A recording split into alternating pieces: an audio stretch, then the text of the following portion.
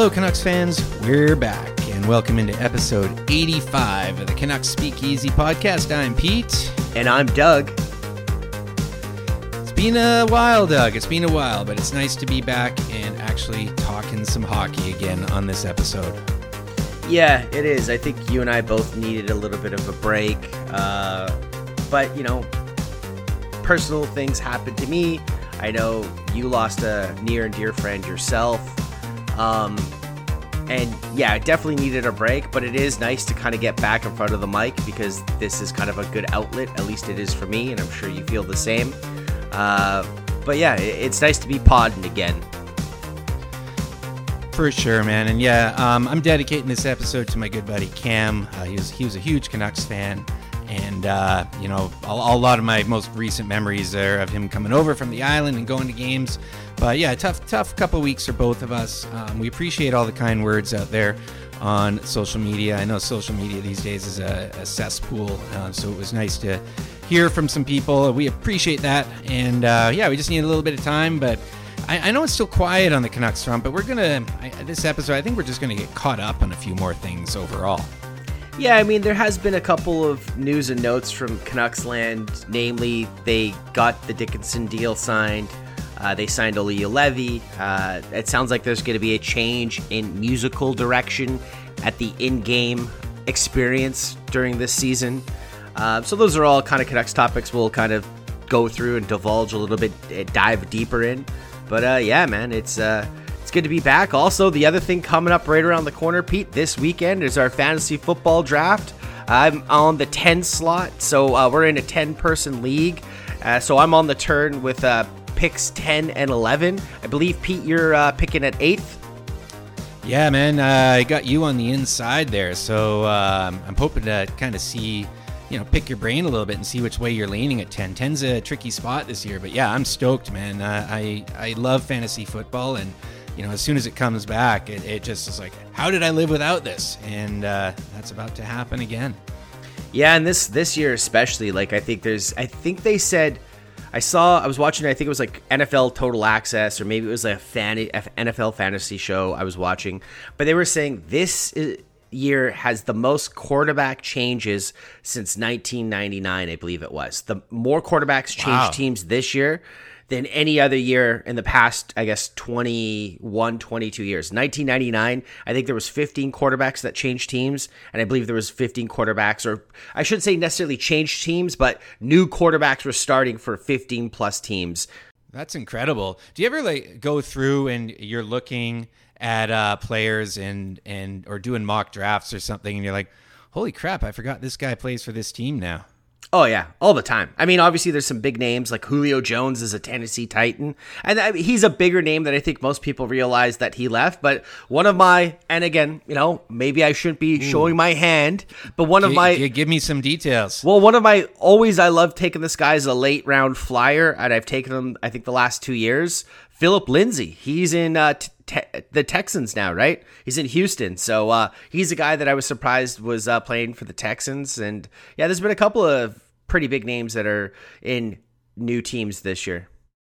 Doug, I'm not going to block you from taking all the Texans you want this year, so I think you're safe with that one. Yeah, man, that's going to be a lot of fun. We're doing that this weekend, so mostly via Zooms and auto drafts and whatnot. So I'm pretty stoked to get that going. So it's nice, like going into this time of year. I know it's it's sad that summer's ending, and we've had quite the summer, but I love fall. I really do, and I mean, you're setting up here for the best stretch in sports in North America. Everything's going on. You got all big four leagues going. Baseball goes into the World Series. F1 is still going on. All the soccer is going on. It's just such an amazing time of year, and I love the changing of the seasons, but I love the sports at this time of year as well. Are you happy that pumpkin spice beer is filling up the liquor store shelves again? Well, you remember my rants every year about pumpkin spice beer, and it's gotten better in previous years. I just really remember the BC Liquor by my house like a few years ago.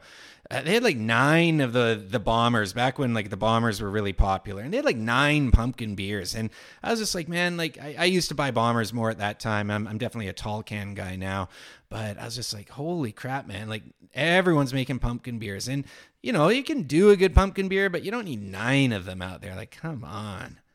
Yeah, I think every brewery just wants that skew when it comes to fall time, right? But I don't mind the pumpkin beer. Some are better than others. I like it. I'm not a big pumpkin latte or a pumpkin, macchiato fan or anything like that. I still like my coffee black, but yeah, I can dabble in a pumpkin beer here or there. Well, I'll give you some of mine, and I'm definitely a little bit over the pumpkin beers myself.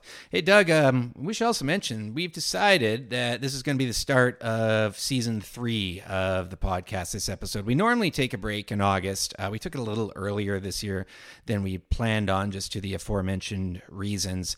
So we figure, you know what? Now we're going to kind of get things going again. We're not going to go in any sort of pattern really until things start to heat up or until big news happens. But yeah, welcome to season 3, Doug. We've made it just past 2 years now, actually, doing this podcast. I believe August 26th was our 2-year anniversary.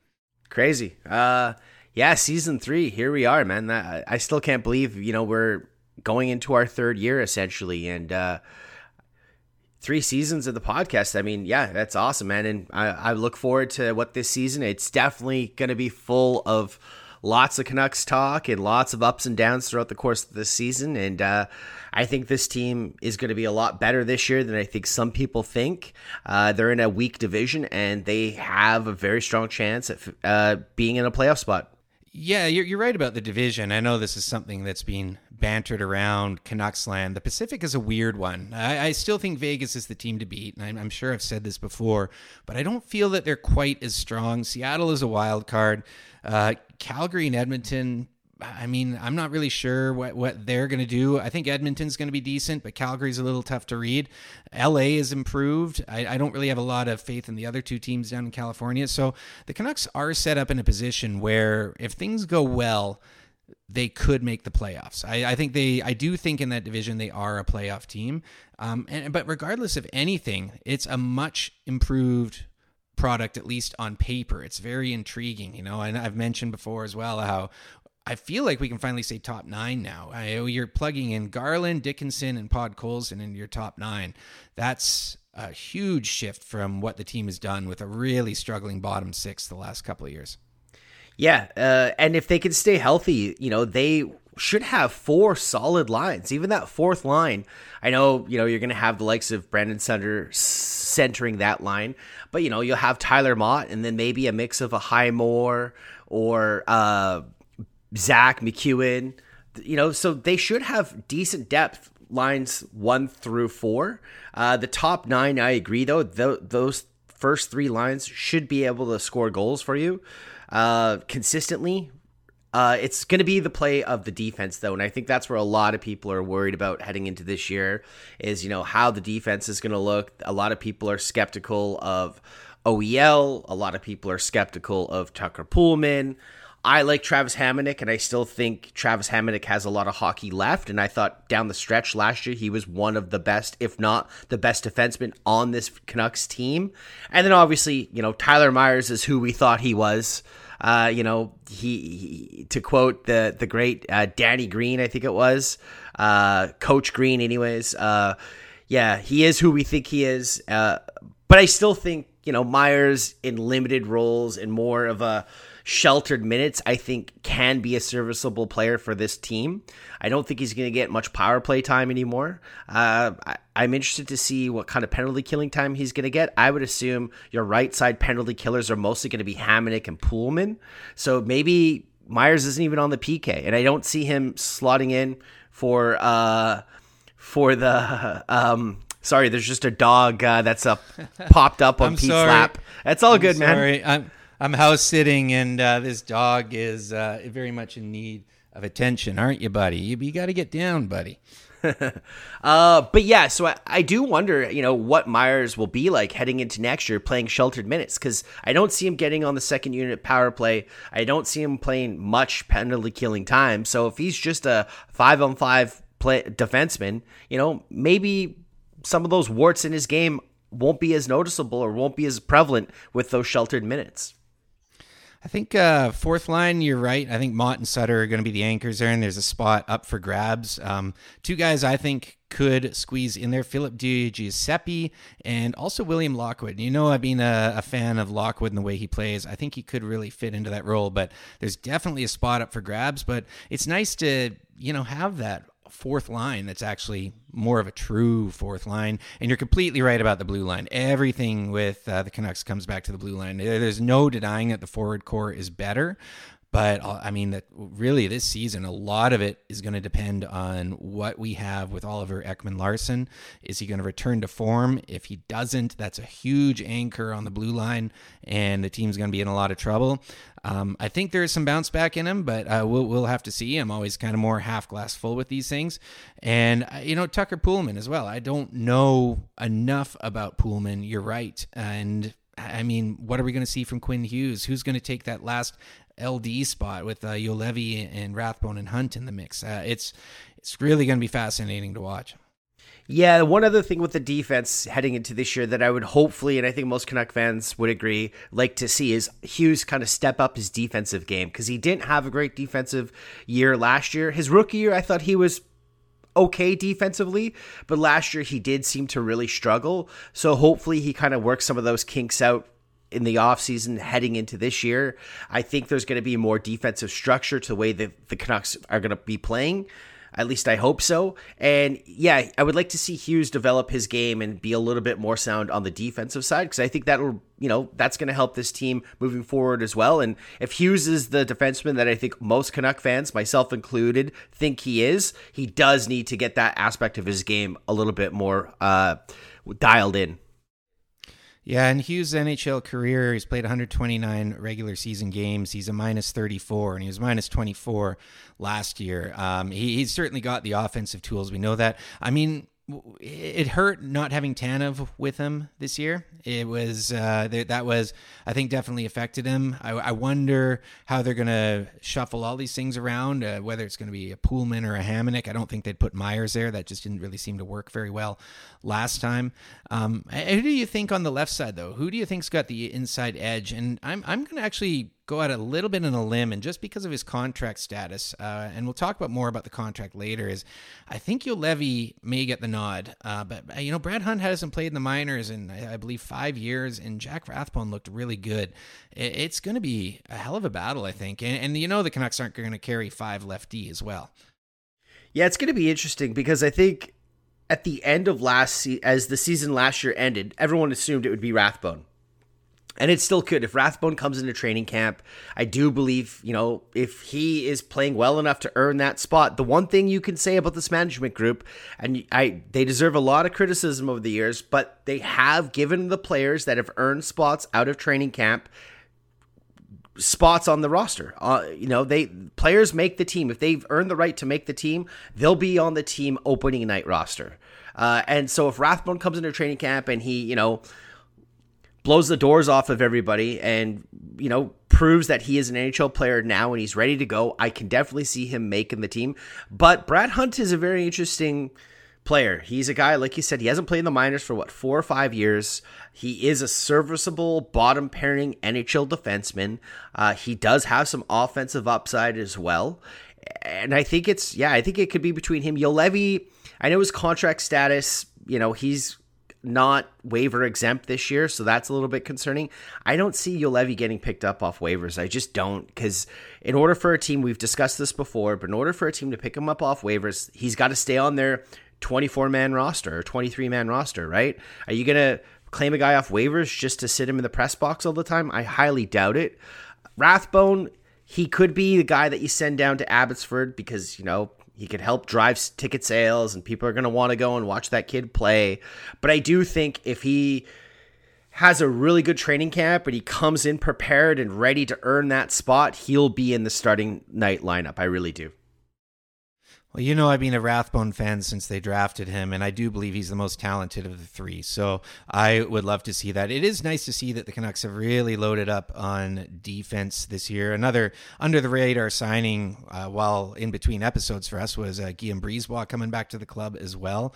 And you're going to have a good blue line. I mean, right now, let's just say Brad Hunt gets set down, and he's the odd man out on the left side. He would be joining a cast down there of Jet Wu, Brady Keeper, Kyle Burrows, Guillaume Brisebois, Devontae Stevens, and Madison Bowie. That's the deepest D core they've had in a while. And Wu, Keeper, Burrows, and Bowie are all right side defensemen too. So that's another thing where the Canucks were really, really thin the last few years. I also like the Brady Keeper signing and the story with that guy. So it's going to be interesting to see. Hey, let's get our plugs in. We haven't done that. We've been chatting Canucks for 15 minutes or so here, which is great. And we're going to dive into a few more hot topics here, but you can follow us on Twitter. I hope I remember our plugs. It's been a while. I'm at Pete_Gas, and the podcast is at Canucks Speak. Give me a follow on Twitter at Doug Venn, and be sure to follow our Canucks Speakeasy outro playlist on Spotify. Pete and I continue to build this playlist with the outro songs and every episode being added to that playlist. Be sure to give that a follow as well. Another funky groove is going to be added at the end of this episode.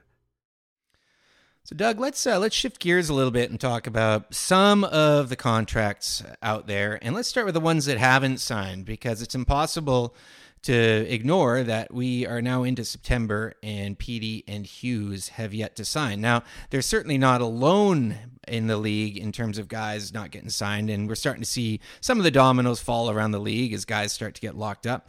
Are you concerned at all that they haven't signed yet? Yes and no. I guess I'm concerned that one of them hasn't signed yet. I think the reason they haven't signed is because the Canucks are waiting to be able to put Ferland's LTIR $3.5 million on LTIR. So that's one of the reasons why I don't think they've gotten a long-term or two bridge deals done. But I mean, I would think that they should be able to at least get one of the bridge deals done if they both have to be bridged. So I'm surprised that someone like Hughes hasn't been bridged yet. And then, yeah, they were always going to end up having to wait for Ferland's LTIR money or his contract to go on to LTIR in order for them to get both those players signed. Yeah, and I know we talked about this ad nauseum, and we got super nerdy last episode with Leaf about how the Canucks actually have closer to $16 million of cap space should you get into that. But there's now 19 RFAs left in the NHL, including those two. There are some other names of note on there. The Sens have Brady Tkachuk and Drake Batherson sitting out there.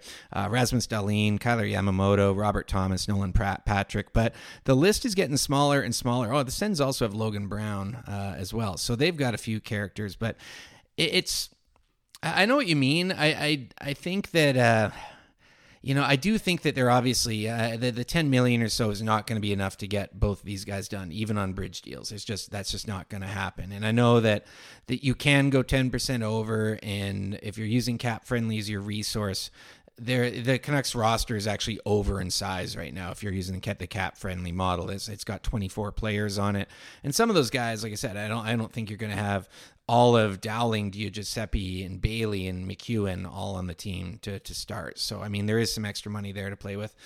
But I do think that they're really having to analyze every way you're going to do this. And the ideal way, of course, is to put them on LTIR once the season starts. So maybe you can get verbal agreements in place. But of course, the downside with that is, at least with one of them, and it would likely be Hughes, in my opinion, is that he hasn't gotten any preseason games in, and he's going to come in cold doing that. So that's the only downside. But I do think that is probably the best way to play it, is to hopefully get PD signed before camp, or the other way around, but I think it'll likely be PD.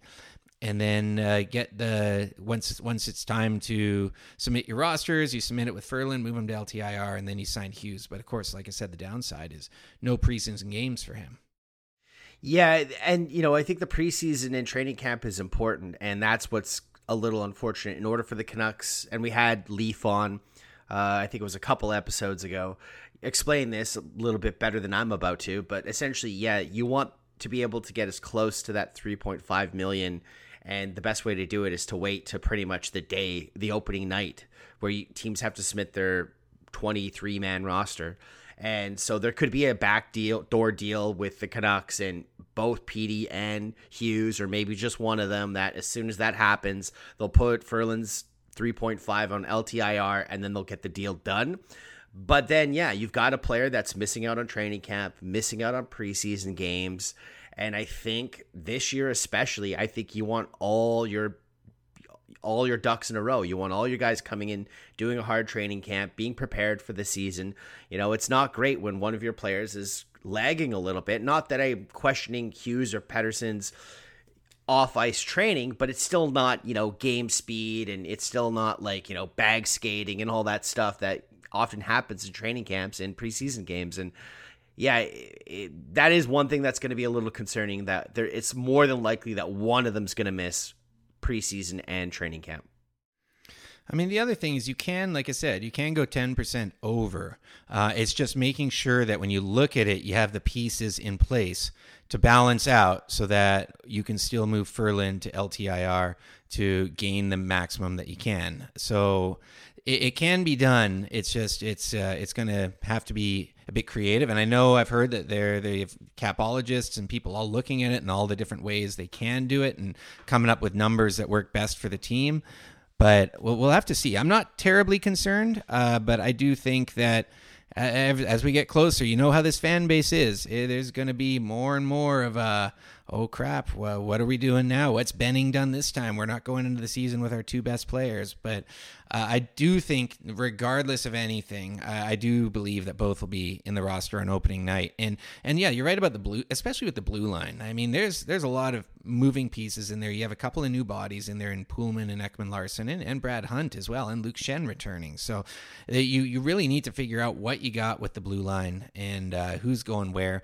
But you also do have that loaded up left side right now. Should, for whatever reason, Hughes miss some time, but I don't think anybody wants Hughes to miss any of the regular season. I mean, who does? Other teams maybe, but not us. Yeah, and we've seen this before with Brock Besser and Bo Horvat. Their RFA contract extensions went down to the wire as well, and they signed, last minute or into training camp had already started, I believe, and I think it was a day or two into training camp, and Brock Besser had signed. I believe Horvat, it was the day before training camp, and he signed. And you mentioned it earlier, there's already some big name RFAs still out there. I mean, Rasmus Dahlin is one of them, and he's unsigned, and who knows what's going on in Buffalo, because obviously they're trying to figure out what to do with Jack Eichel as well. So there's going to be big name players. Generally speaking, most players end up signing before the season, or they might miss a game or two into the regular season and then they sign. The last big name RFA I can remember that missed significant time because he didn't sign his deal, I believe, was William Nylander in Toronto. I believe he missed almost 2 months, and I believe he was getting to that deadline. I think it's like November 20th or something like that. If he didn't sign by then he couldn't play at all in the NHL. He would probably have had to gone to Europe and sign a 1-year deal over in Europe. Yeah, he was as last minute as it got, and that was fun to watch because it was Toronto and there was meltdowns all over the place. And he came back and actually played quite well for them. But at least, I do think the Canucks, the one thing that they're certainly, I believe, protected from right now is the fear of offer sheets.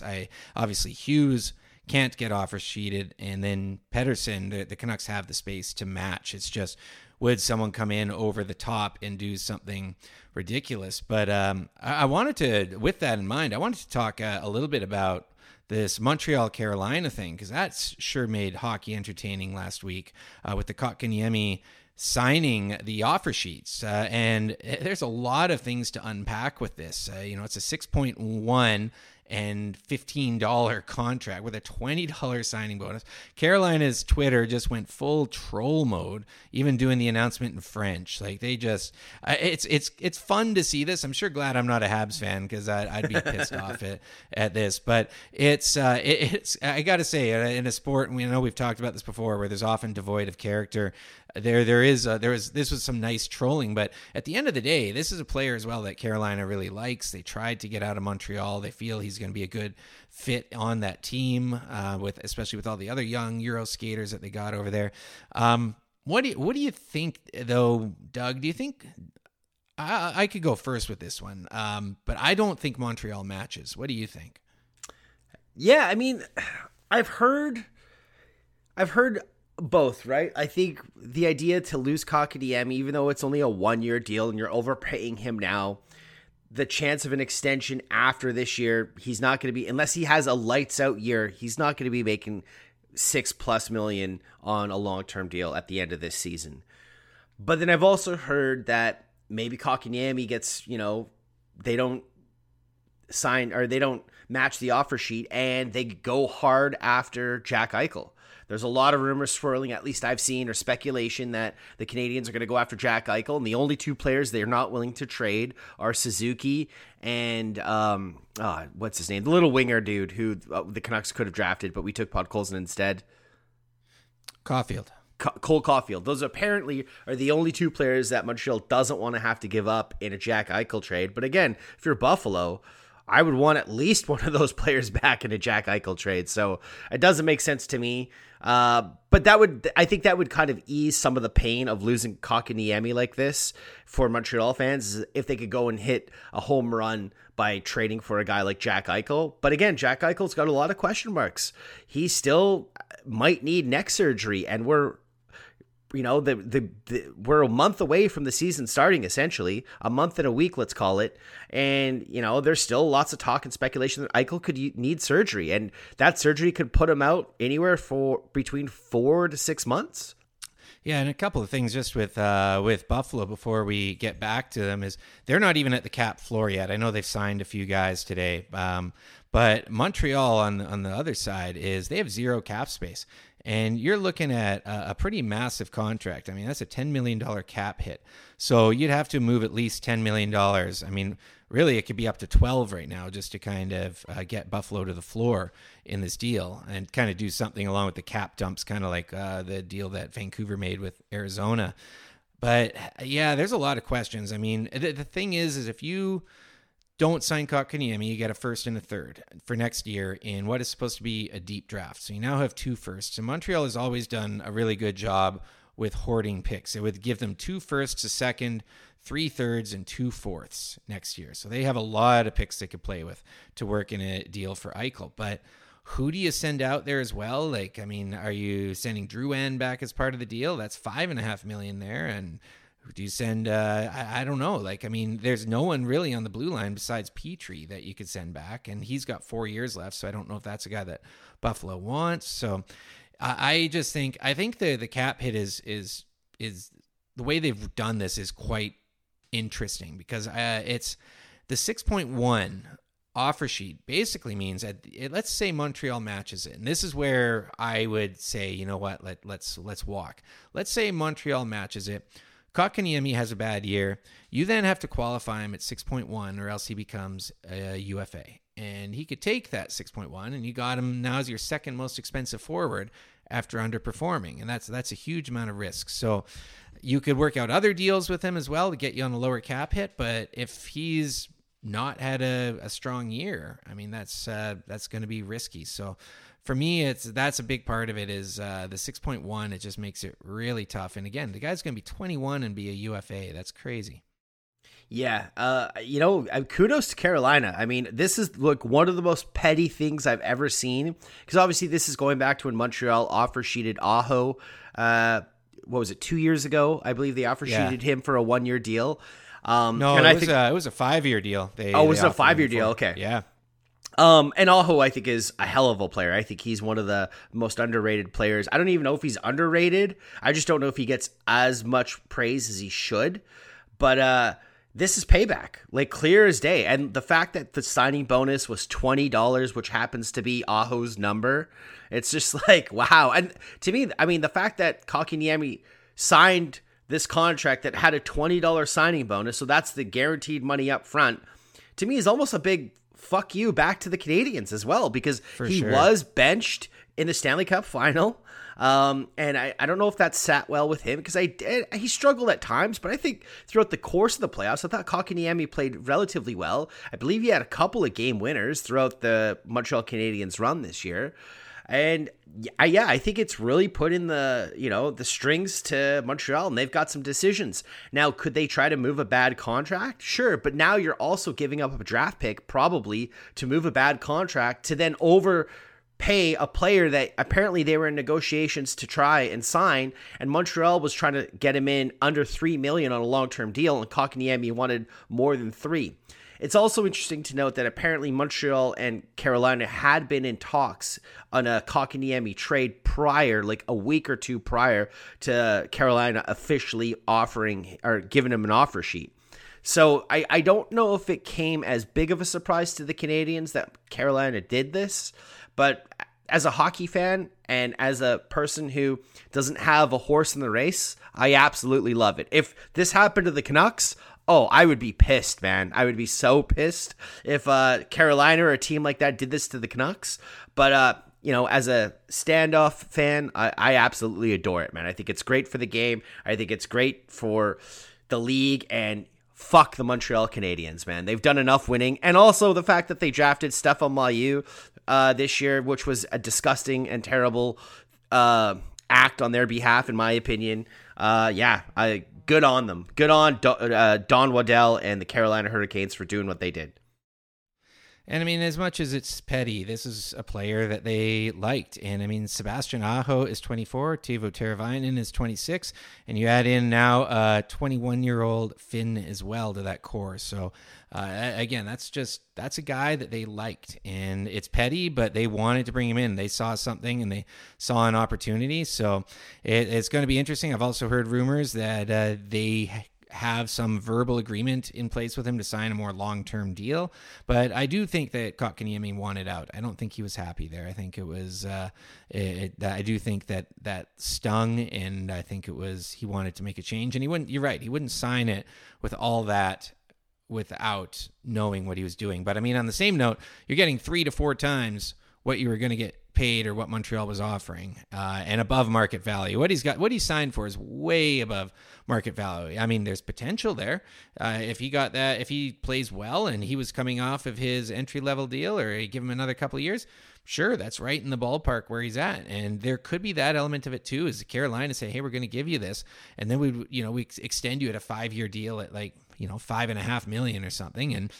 And if he performs to that level, that's a great bargain for them as well. So I wouldn't be surprised with that. But again, as petty as it is, I don't think they were doing it just to that. They saw an opportunity. Montreal is right up against the cap, and they took advantage of it. It's like, well, we can't trade. Is he worth a first and a third for us? Like, yeah, let's do it. And plus, it's going to be some fun PR. But yeah, again, I'm glad it wasn't the Canucks in there, but it's nice to have a bit of fun in hockey.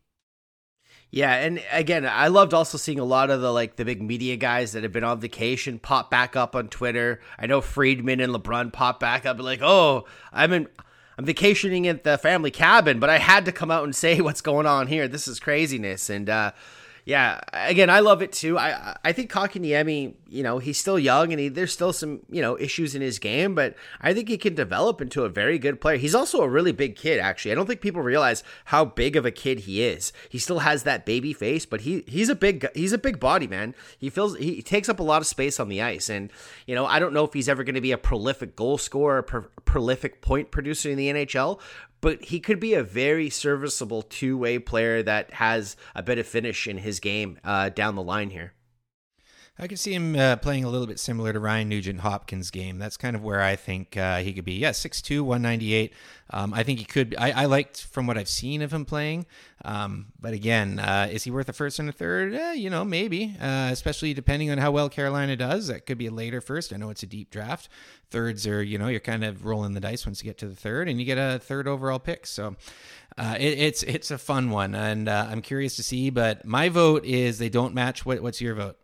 Yeah, I don't think Montreal matches either, because they're going to have to move salary, and I don't think they're in a position to want to move a bad contract for what the going rate is to have to move a bad contract is currently in the NHL.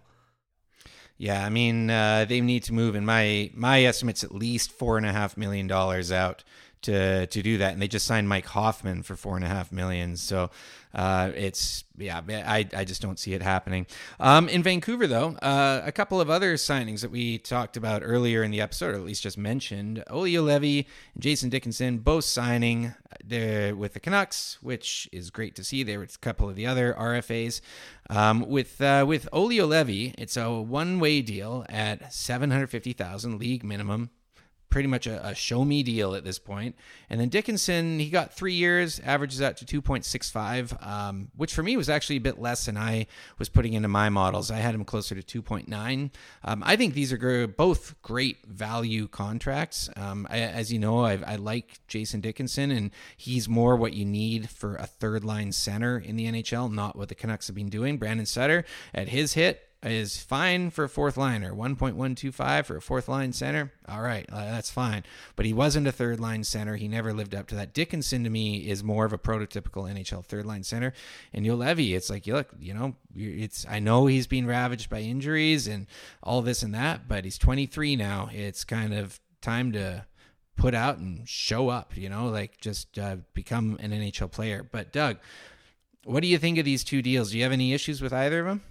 No, I don't. I mean, the Juolevi deal, I was actually surprised that he signed a 1-year league minimum $750K deal. You hit the nail on the head, Pete. It's a show me deal, right? Hopefully Juolevi can develop into an NHL player. I do think he had a lot of potential, and injuries have derailed his development, unfortunately. His mobility on the ice just doesn't seem to be there. He often has bad reads, and he's not great at cutting players off as they're moving up the ice and he's skating backwards. But I think those are small aspects of his game that he might be able to work on. Hopefully he can go and see a skating coach. I don't know if his skating is an issue the same way as, say, Bo Horvat's skating was during his rookie year. I think Bo Horvat needed to be a little bit more explosive. I think Olli Juolevi needs to work on his edges and his angles a bit better and, know how to skate backwards a little bit better and not lose positioning while he's trying to defend. That seems to be his biggest issue, at least in the NHL. And then the Jason Dickinson deal. Yeah, I mean, I was again, hoping we could get him for 3 or just under, but I think it's a completely fair deal. It's like 3.265, I believe, is what his deal came in at. No, it's you're way too high. 2.65. Oh, 2.65. Okay, yeah, great deal then. Sorry, I thought Dickinson was going to come in closer to $3 million.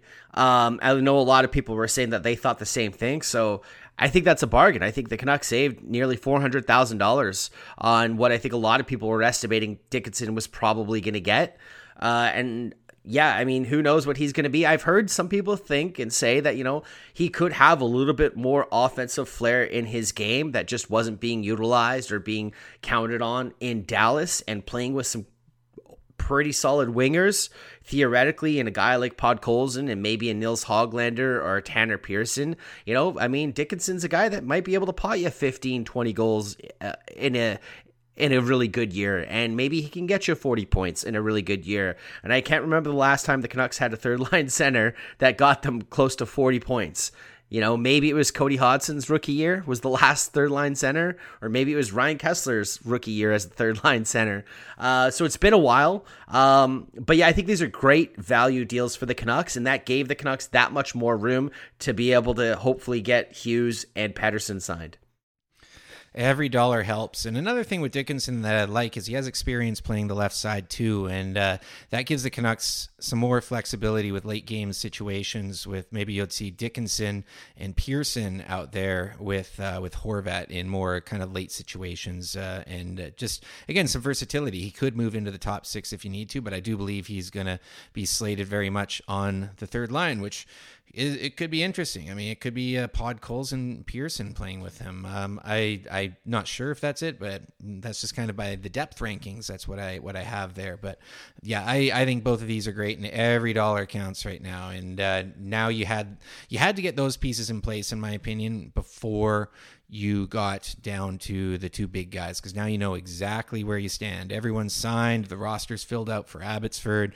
You know, there's nothing really left that you got to do. You're good to go. And so I think right now this is I think again it was good to get these two guys done, but it really now gives you the picture of what you need. And so yeah, for me, no, I mean you can't go wrong with a league minimum. It is now though, like as we talked about before, Levy does need to clear waivers, but that's something else you have to deal with. If he has a bad camp, he's going to clear waivers. So, I hope he comes in as a great camp and makes it really difficult, though. I want to see more than just the outlet pass. And when he does it, everyone on Twitter freaks out, right? So, more than the outlet pass from Ole this year. He needs to, because otherwise, then I see with his contract, he can still qualify him and keep his rights, but he needs to. He's 23 now, 5th overall pick. He's got to turn it up another level. Yeah, it's a shame that the injuries have kind of affected his development as much as they have. But, he also has to put in the time and the effort to realize what aspects of his game he really needs to improve on in order to be an everyday NHLer.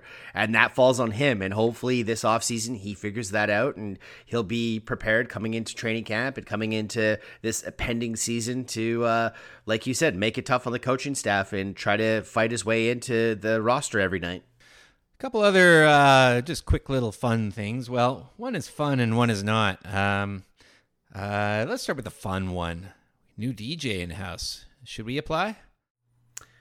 Yeah, I mean, I feel like most DJs in sporting events generally play the same basic rock songs, and then sometimes you get a weird dubsteppy song out of nowhere being played. And I mean, the in-house DJ is the in-house DJ. I do think people seem to be a little bit critical of, I believe her name was Baron S., was the DJ that is no longer going to be doing the in-house arena DJing for the Canucks this coming year. People are a little bit critical of her for some reason. I'm not sure why. I don't know. Maybe it's because she got rid of the goal song being Holiday for Green Day. It's like, fuck, I'm sorry, guys, but that song's terrible. I never liked it as the goal song for the Canucks, despite them going on the run that they did in 2011. It's a trash song. Old Green Day was good, but, nothing after, I would say, Nimrod, for me, was worth listening to from Green Day. So I was glad they got rid of the goal song. The U2... where the streets have no names. Again, it's just like it's nostalgic because of the team and how well they were doing. I'm over it, dude. This is a new core, a new group. Let's get let's get this team's own identity out there. This group of players' own identity with, new songs to get the crowd pumped and new fans that maybe are just becoming Canucks fans because they're at that age now that, maybe they were toddlers or children when the 2011 run was going on. Why do we have to keep doing the same thing over and over and over again? And I also know people were criticizing her because she played Chelsea Dagger once in a Canuck game and, she said she didn't know and whatever, but it's just like, you know what? It was an honest mistake. I don't know why people got all upset about it. Yeah, I have no idea who should come in there. That would be a fun gig though. But I do think that a new goal song, new intro song. It's a new era. It's a new team. Let's give it that identity. I never liked when the streets have no name. I believe the first lines are, I want to run, I want to hide. Like, what is that supposed to do? Plus, coming out to U2, it's like, it just gives you that kind of walkover mode. It's like, all right, well, these guys are probably just going to go and sing Kumbaya in the intermission. We'll come out there and hit them hard.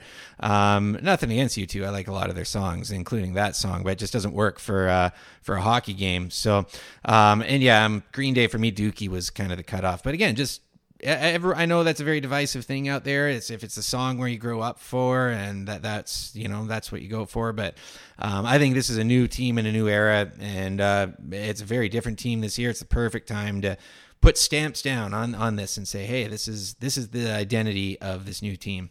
Yeah, I agree.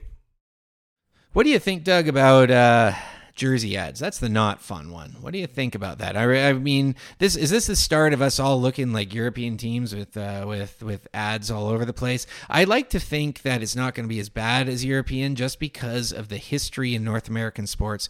There will be a point where fans really push back. I don't like it. I understand the revenue side, but I have always thought that the kits and the jerseys should be untouched. But what do you think? Yeah, look, I would prefer there not to be an ad on the jersey. I mean, the only ad that should be on the jersey outside of the team logo should be the manufacturer of the jersey, like Adidas or Nike or Reebok. Obviously, I get why they would put their logo on their jersey since they made the jersey, but it's inevitable. Like Thanos says, man, it is inevitable. The advertising, they got advertising on the helmets. They did that last year. I believe it was Rogers on the Canucks helmet last year. So you knew it was going to be inevitable. Hopefully they wouldn't sell jerseys with the advertisement on it, that only the in-game jerseys. No, I bet they will. I bet they will with it. I bet that's part of it. Just like European soccer jerseys and European hockey jerseys. Yeah, I mean, that is disappointing. But, the other thing, too, is you got to remember, this puts more money in the pockets and puts more revenue in the NHL and in the game. Yeah. And so, now the salary cap might be going up sooner rather than later. And the salary cap could be going up more than $1 million or $2 million. You got the ESPN deal, which I think it also correlates pretty symbiotically with the ESPN TV deal coming back in. Now they're putting ads on the jerseys because there's going to be way more eyeballs theoretically watching hockey games this year. It kind of all makes sense. Obviously, this expansion with Seattle coming in as well, that's, putting more, a whole new fan base, into the hockey world in Seattle. So that's the thing as well.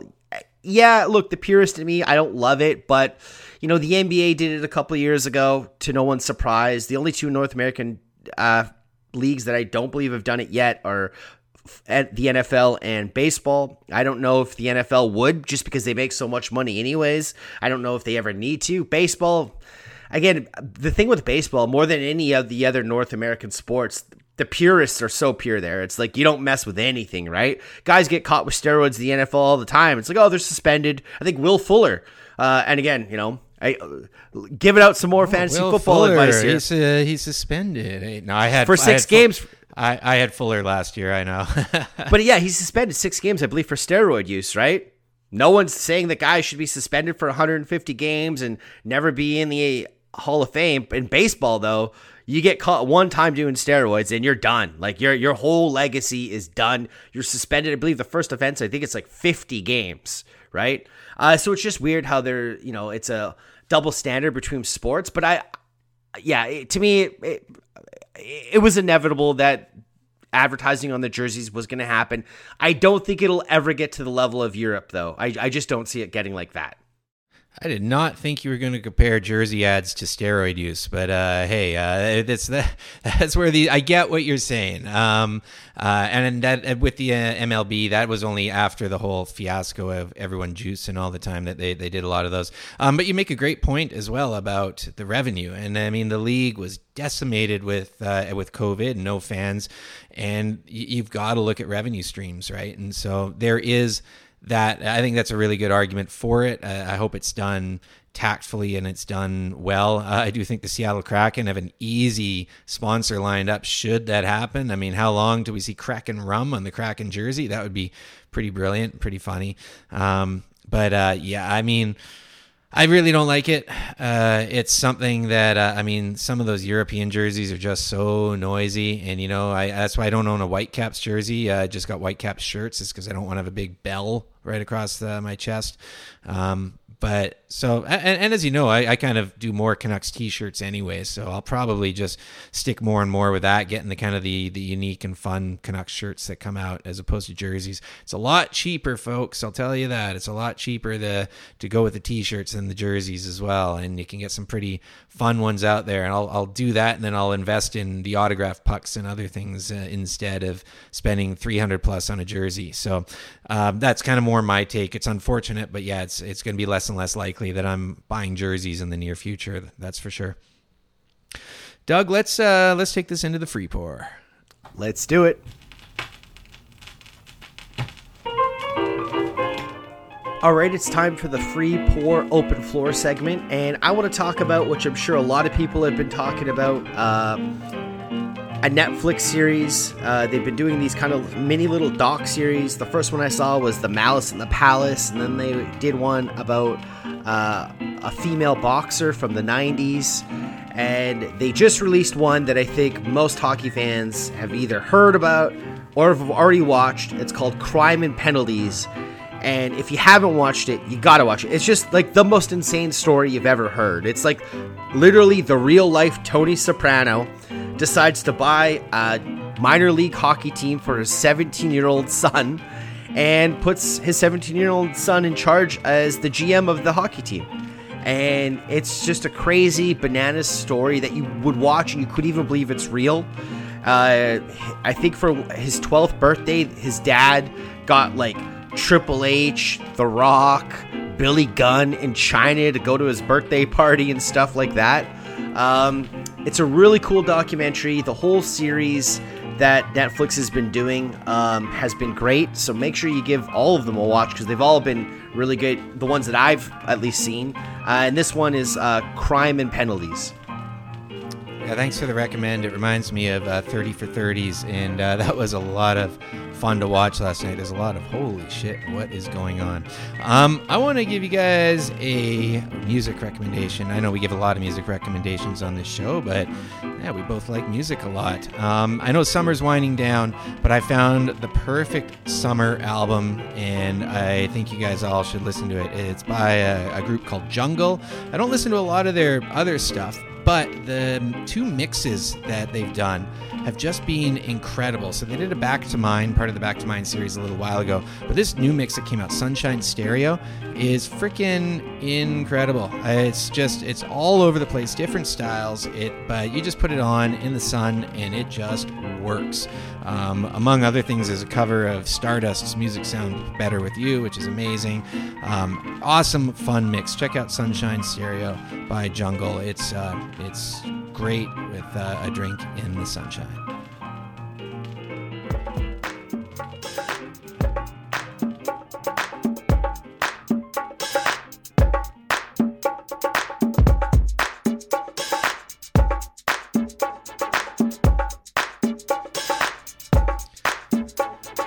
Well, thanks for tuning in, folks. Episode 85. It's good to be back. Good to be back on the mics and talking hockey and seeing where the conversations end up. And really, all we can kind of do now is just wait for the players to hit the ice.